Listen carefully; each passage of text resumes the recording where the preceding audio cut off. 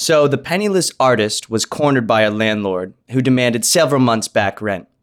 Just think, the artist pleaded. Some tourist will be pointing at this building one day and say, "The great abstract painter Susan Karvinsky once lived here." The landlord shrugged. "And if you don't pay up," he said, "they can come by tomorrow and say the exact same thing."